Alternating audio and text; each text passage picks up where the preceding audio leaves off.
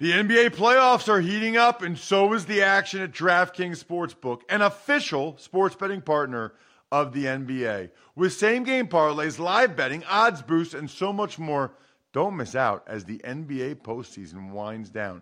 And if you're new to DraftKings, you got to check this out. New customers bet $5 to get $150 in bonus bets instantly. Download the DraftKings Sportsbook app now and use code ROSS. That's code ROSS for new customers to get $150 in bonus bets when you bet just $5. Only on DraftKings. The crown is yours. Gambling problem? Call 1-800-GAMBLER or visit www.1800gambler.net. In New York, call 877-8-HOPE-NY or text HOPE-NY 467-369. In Connecticut, help is available for problem gambling. Call 888-7-897-7777 or visit ccpg.org. Please play responsibly. On behalf of Boot Hill Casino and Resort in Kansas, 21 plus, age varies by jurisdiction, void in Ontario. Bonus bets expire 168 hours after issuance. See dkng.com/football for eligibility and deposit restrictions, terms, and responsible gaming resources. If you'd like to make your NFL games a little more interesting, you've come to the right place. It's the Even Money Podcast with Ross Tucker and Steve Fezzik. Vegas, baby, Vegas. It is the Even Money Podcast, and it is presented by DraftKings Sportsbook, the number one rated sportsbook app. I will be telling you more about it a little bit later in the show. I'm Ross Tucker, former NFL offensive lineman, 5 teams, 7 years, journeyman. Now I've got a bunch of podcasts, including the Ross Tucker Football Podcast. Booger McFarland, Andrew Brandt have been awesome this week. College Draft Podcast, which was fascinating, talking about multi-sport athletes during the scouting process. On the Fantasy Feast podcast, tomorrow we will dive into the best ball format, a little bit more, some tips, plus how about a guy with over 30 years of experience in fantasy football. I don't know if my co-host Steve Fezzik is quite there in terms of betting experience. We'll get to that in a second. You should be following him like I do on Twitter at Fezzik Sports, the only 2-time winner of the Super Bowl of professional football gambling. It is the Super Contest at the Westgate Casino. Again, I'm at Ross Tucker NFL. All the shows available at Ross Tucker Pod. Our intern, Casey, a Penn State figure skater, is killing it on our Twitter and IG this summer. So make sure you're following us on both at Ross Tucker Pod. Hello there, Steve. Yeah, I have just about 30 years of betting experience, 20 years now betting for a living, Ross. That is amazing. Yeah, so Greg Ambrosius tomorrow. I think fantasy sports have only been around for like 35, 40 years, and he's been around for 31 of them, which is pretty cool. I am very fired up about today's guest. He's a guy I've worked with over on the radio.com side of things, You Better You Bet, which is an awesome show I'll be back a part of starting next week. His name is Ken Barkley, but most people know him as Lockie Lockerson because that is his Twitter handle. Or should I say this week, Ken, at Rockety Mortgageson?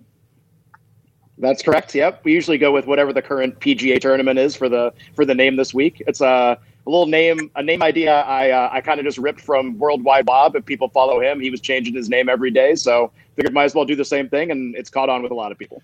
So, Ken, I've worked with you a couple times over at You Better You Bet, but I must admit, I don't know your background as well as I should. So for Steve and our listeners, how did you become a guy that's getting on my podcast, getting on You Better You Bet, and making a name for yourself in the betting world?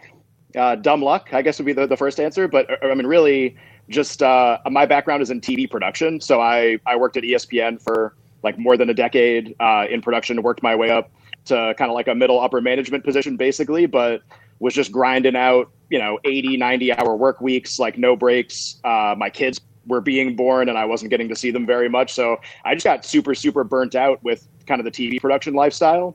And while that was going on, I was kind of getting much, much more immersed and interested in betting in general and being around. Obviously, I worked on Van Pelt Sports Center for several years from when it started, and being around those guys and being around other kind of gambling content creators, that's kind of what made me want to get into this stuff. So only the last about 2 years, I've been taking this really, really seriously. It's been interesting to be like a new arrival in gambling. I mean, I know you have Steve on. He said, 30 years in the space. All those guys have a lot of experience and knowledge that I just don't have, and I'm trying to catch up and get there as fast as possible. So, it's been going really well so far. Golf has been, a nice kind of beacon in this kind of time where there's not a lot going on, and it's been great to spend some time on that. So if you don't mind me asking, Ken, before I have a bone to pick with Mr. Fezzik, if you don't mind me asking, how much of what you're doing is your compensation, if you will, is on the media end of things, and how much of it is, from your winnings? And Steve, I've never actually asked you the percentages. I know Steve, I think, makes more money from actual betting than he does from the media stuff. But I don't know, Ken, are you kind of on the other side of that right now? Yeah, so I would never, people, when I do podcasts or I'm on media, or even if I talk to friends, they're always like, so are you like a professional bettor? And I always say, I'm definitely not a professional bettor, because more of my money comes from not betting than comes from betting. And until it kind of pivots and becomes the other way around, I don't think it's fair for me to kind of be like, I'm a pro. That's how that's how my family eats and all that stuff. So I would say when I first left, obviously the ratio is really low. I was probably, 80% media, 20% betting or something. And then that's basically gone up, kind of with each 3 to 6 month period as I kind of found more markets that I can attack. As you just learn more about the space, how to avoid bad bets, how to make good bets, when things are soft, obviously, and things are going well and you find something and you can hit it a bunch of times, all those kind of things like that'll, it'll waver month to month. But I would say, I'm getting closer and closer to 50-50 kind of as the months tick by. That's the best way I can put it. And Steve, I never really asked this. You don't even need to give me percentages, but you do make more of your income from actual betting, right, Steve? Yes, but I have to tell you, Ross, we're at a point now, it has gotten harder to be a professional gambler. So at one time, most of my income was from betting, and now it's much more varying by the year at that 50-50 level. Now, why do you say that? Why are you saying it's getting harder? Every year, the markets correct faster. The lines get put up that are wrong. Example, the Steelers opened up week 1 minus 2.5, and now they're minus 3.5. And that minus 2.5 might have sat out there for a few weeks instead of a few minutes here in 2020 versus 2008, say. Got it. Okay, so everything's getting – and that's a product of more eyeballs, more people are doing it. It's legalized more places, and so more people are able to jump on bad numbers. Have taken this much more seriously, the pro sports bettors, and they're just so much more dialed in to the fact that if they don't get to a number fast, that number is going to move. Example, in golf this week, there was a number on what's the winning score going to be, and it got opened up to 7.5, which many people feel is too high. And it's already been pounded. Now the numbers under 267.5 lay minus 180, and you could have laid minus 110 just one day ago. Got it. All right. Ken, I'm going to pick that bone with you, Steve, a little bit later. Right now, I want to get into Ken's area of expertise. I don't know, Ken, if it's just because of the virus or whatever. I don't remember a year ago this many people betting golf and this many people being this into betting golf. But the consensus seems to be among people that are doing it now, wow, this is awesome. Why wasn't I doing it before? I love this. It sounds like you've been doing it for longer than that. Explain it to me. Sure, absolutely. I will correct you on the last part. I'm a new arrival to golf too, and it's just predicated by the times that we live in. I bet esports right now. Like I bet 10 Counter-Strike matches last night, and I would never, ever pre-COVID have bet 10 Counter-Strike matches last night. But you go you go where the markets are open and they take bets and the limits are pretty high and you think you can find an edge. Like that's, that checks all the boxes. It doesn't matter if it's, Russian table tennis has obviously gotten a lot of publicity recently too. But for me, it was, 2 to 3 months ago, it was trying to figure out, okay, I have like 10 weeks, 11 weeks to build something here. What sport do I want to try to identify that I could spend every night, 18 hours a day for 10 weeks to build out that I feel confident in, that's going to happen in the next 6 to 9 months. And golf was like the only sport I could come up with that I really felt confident. Like, I think this is going to happen. I think it's worth investing the time into, aside from esports. And obviously, esports, you can play remotely. There's none of the concerns are in play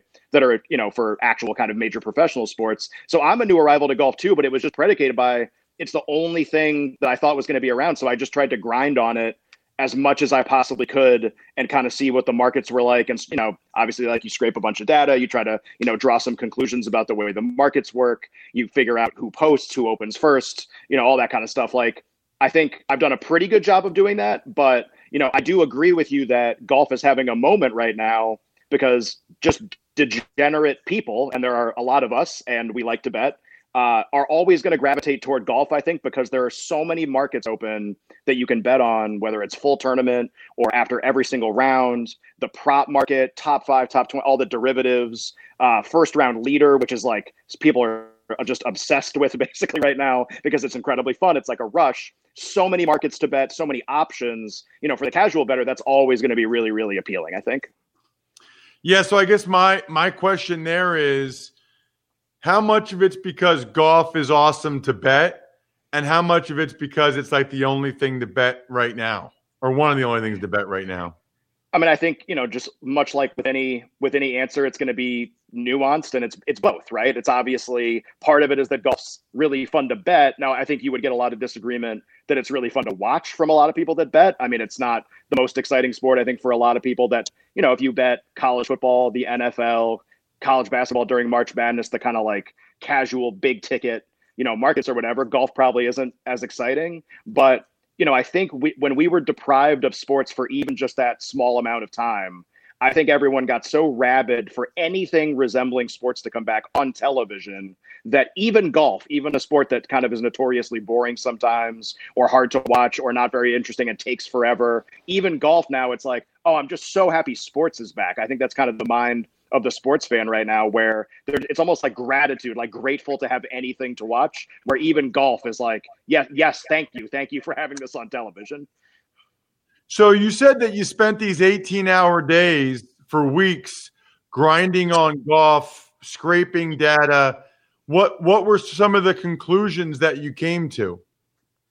So the first things that you figure out, this would be like day one when you're just like, what are the limits in places? What are the markets that you can even bet on? When you survey that landscape, some things become very obvious right away. And for the casual bettor, might be kind of surprising just because of what they like to bet on. So, head-to-heads obviously is, anybody who bets golf knows, like, head-to-heads are a very like liquid, efficient market, meaning you can bet a lot of money into them, and the hold is pretty low depending on where you bet. So, you might see minus 110 each way in a bunch of places. It's like 4% hold. That means the sportsbook isn't keeping very much of the money from that bet, and you can bet a lot of money. So, for professional bettors or for people that are trying to kind of like, find an edge in golf, that's going to be both like kind of like a market you need to look at seriously, but also understand your competition in that market because of the limits is crazy high. So that's kind of like, that's like the pinnacle. That's like the top. That's probably a poor word choice, given that it's also a sports book. That's the top of the mountain in terms of,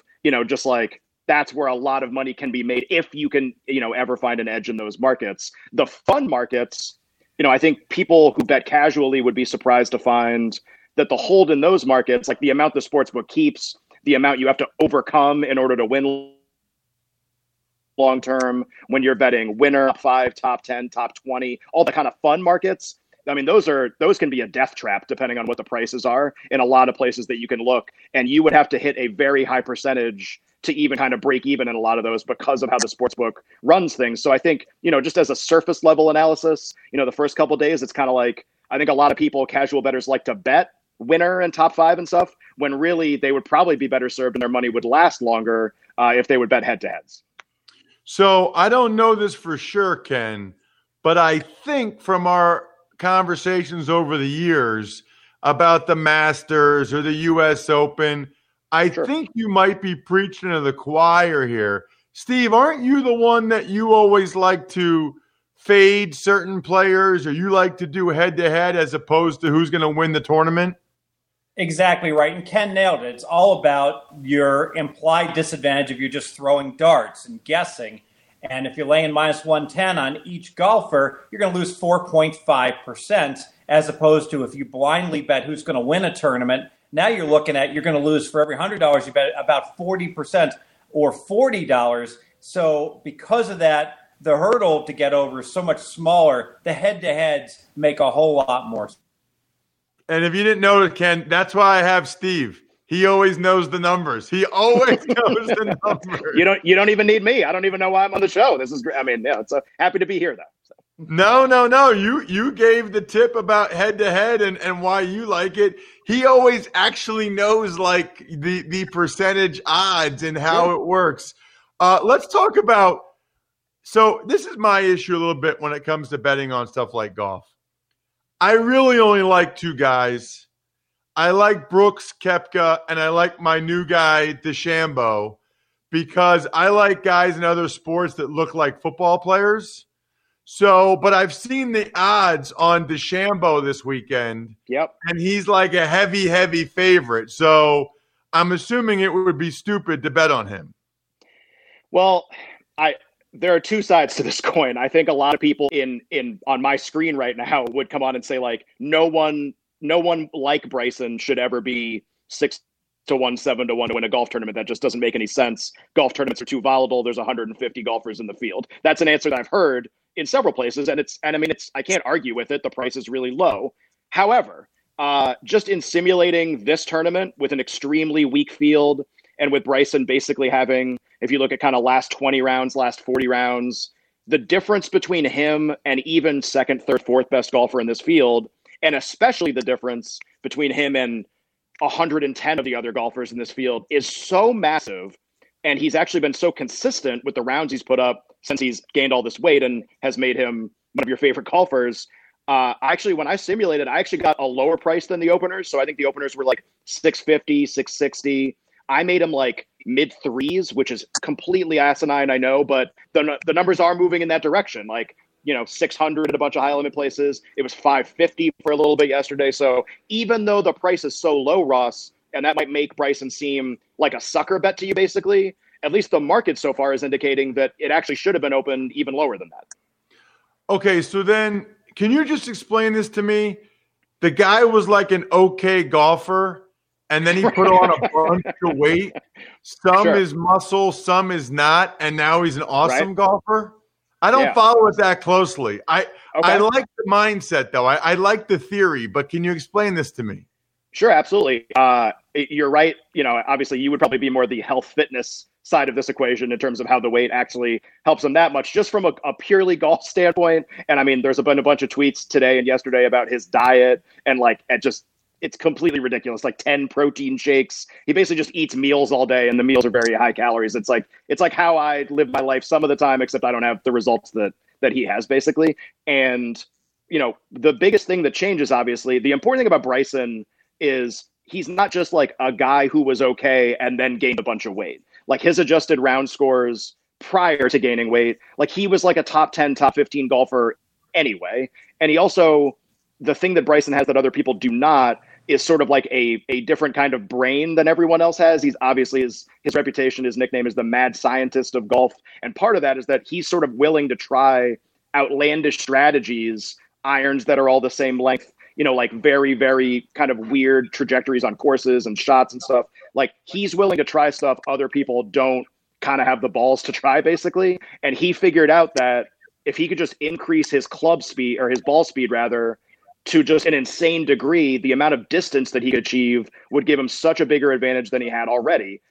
And this is the first course where that's actually going to come out in kind of a crazy way. The first 3 weeks, they played on courses that are 6,700 yards, 6,800 yards, short courses, not as many par fives. We saw him, basically like drive the green on a par four almost a couple times, because it's not like a perfect fit with his game And these smaller courses, it creates kind of awkward second shots where he's hitting like 30-yard wedges and stuff because it just doesn't make any sense. He's like broken golf on a short course. On a longer course where, there's a 630-yard par 5 on this course that didn't exist the last 3 weeks. How much more of an advantage tee to green is he going to get on that hole than everybody else playing? We don't really know the answer because he hasn't done it yet. We haven't seen it on these 3 courses. I think that's another thing that makes him really fascinating. It's like another test of this strategy of his, I'm going to gain all this weight, I'm going to bomb it, still obviously be a good golfer. I don't know how it's going to go, but I think really well would probably be the likely answer. Who are you betting this weekend? What are your bets this weekend? What are the tips? Sure. So, I have Bryson on the opener outright. I like 5 a lot less than 6. I like 650 more than 6, but I still think he's valuable. And I know that sounds like a sucker kind of thing to bet a really small favorite. It's almost like a horse race. If I said, oh, bet the 1-5 favorite in this horse race, he's so good. And we just know from horse racing that, upsets happen more often than not. I still think the price is a little bit too high on him. The derivatives on him are crazy, so I wouldn't really bet them. They've just juiced them into oblivion. He's like minus 350 to finish in the top 20. They're just, the percentage chance that actually happens actually isn't what the market is listing. So I have Bryson to win. The only other guy I bet outright this week is Tyrrell Hatton. And I think just in the tier of the second tier guys, and it's basically Bryson and then about 4 or 5 other guys that have kind of comparable profiles. You've got Patrick Reed and Webb Simpson, obviously. Some people like Matsuyama. There's got to get this tier of guys. Of that tier, I think, Hatton's short-term form is by far the best, actually. He probably should have won 2 weeks ago at Colonial or at Heritage rather, and didn't. And just, I think just, again, if all those guys are being listed about the same, I think there is maybe a 1% to 2% edge on him. It's something like 15-1, 16-1. So those 2 guys, and that's it for outrights. Head-to-heads, I've been betting. I'm literally, the reason people might be wondering why I'm outside right now, and I'm like, I have a bunker with computer monitors and TVs in it with no natural light. And on Wednesday, that is head-to-head betting central. So it is just, for this interview, I was like, I'm just going to get some fresh air and sit outside because I just stare at head-to-head odds boards all day. Some head-to-heads that stand out that are still kind of around. I'll give one. I kind of just like fading Matsuyama this week and some of the guys he got put against. Patrick Reed's against him, and it's minus 110 each way. I don't think that's particularly close, actually. I think Patrick Reed's more like a 60-40 favorite against Matsuyama. One that I'll throw out because, Ross, I think you'll just find this interesting. There's been a crazy amount of volume of people I've talked to on the most obscure head-to-head matchup I think I've seen, where I have a ton of sharp opinion on both sides. I have people telling me they like both sides. Mark Hubbard against Chris Kirk has been a really, really, really highly bet head-to-head, which is incredibly funny. This opened about even each way. I love Hubbard in the matchup, and he's taken a ton of money. But every time it goes to a certain threshold, minus 130, minus 140, last night, it kept coming back down again. And I was talking to my friends. I was like, who is betting Chris Kirk in this matchup? I don't understand what's going on. You would think this was like Tiger Rory, the way that was being bet in a bunch of places. And I heard kind of through the grapevine from a couple people that there are some really sharp people that are on Chris Kirk. And I'm like, well, then this is going to be a bloodbath for somebody because people are just jamming into this thing, thinking that they have a big edge either way. So if you're watching on Saturday and Sunday, or even Thursday, Friday, if they miss the cut, just keep those 2 names in mind, that there are people out there that you don't know that have very large sums of money tied up in Mark Hubbard, Chris Kirk. Wow, that's interesting. I did want to get your thoughts on 2 more quick things, sure, and get Steve's reaction. But the esports, are you actually winning money betting on esports? There are a couple. I can't go into as much detail here because some of the markets are really tiny. There are edges to be had if you just. There's a lot of information in esports that I think is tough to capture sometimes. Where I'll give you an example. This is sort of a bad example in terms of the result, but an example of just if you're paying attention. There's a team last night. So, Ross, just a 10-second primer on Counter-Strike. Teams of 5 play each other. It's basically best 2 out of 3. They play 3 different maps. Best 2 out of 3 wins, playing 5-on-5. Sometimes guys will just randomly not play. They'll require fill-in players. There'll be crazy stuff will happen. A team will play 3 matches in a row and then play a 4th later that night. And just, again, so if you are able to access information sometimes, there was a team that had to play their coach instead of a player last night, and they lost. But the idea is they were like plus 280, and then they closed plus 200. So like knowing that allowed you to get a lot of closing line value, even though the bet was a loser. So that's just the kind of stuff, if you're paying attention to, you can kind of get some interesting edges just on like video game 16-year-old information, which is just like I can't even believe like we're in a time where that is a thing, but here we are, and there is kind of money to be made on it, to be honest. Okay, and then the last thing is, Ken, you're a Patriots guy, right? I am, yeah. I grew up in Massachusetts, went to school in Massachusetts until college. So literally Tom Brady's like their first Super Bowl year when he came in for Bledsoe week 3, well, week 2, and then started week 3. That was my senior year of high school. So that's how long it's been since Tom Brady was on it. It's like staggering to think about that his entire career has basically spanned my adult life.